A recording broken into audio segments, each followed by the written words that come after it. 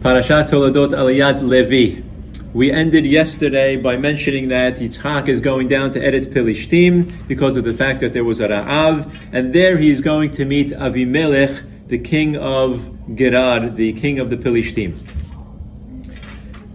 We have to read the Pesukim, and as we do so, it should be reminiscent of something that we read before. So I'm going to take a minute or so to read the Pesukim. Right, the people of the place asked Yaakov about the woman that he was with, and it says, it's my sister. He was afraid to say she's my wife, because I'm afraid that they're going to kill me because of the fact that you are beautiful.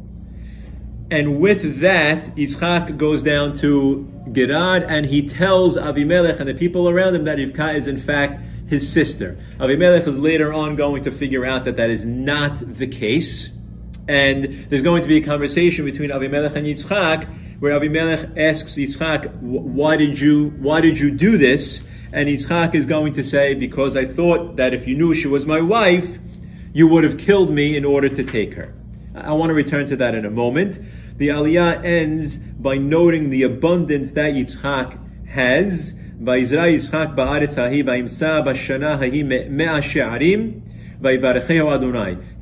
is harvesting an exponentially larger amount of produce than is normal for him to be harvesting given the land that he has, which obviously speaks to the fact, as the Aliyah ends, that Borei Olam is blessing Yitzchak.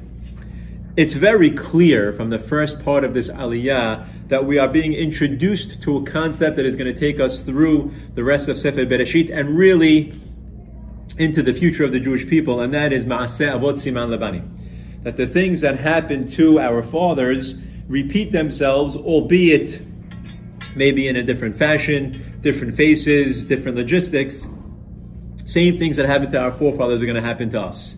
And that is essentially what happens with Yitzchak. If I read the story here and I took out the names, you'd think I was reading last week's parasha, where Abraham does the same thing with Sarah.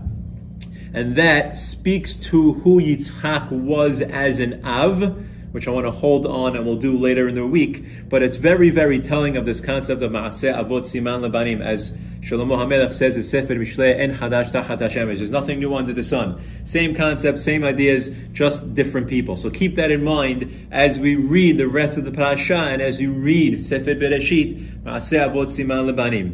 Things repeat themselves over and over and over again. It's how we react to them that makes the difference.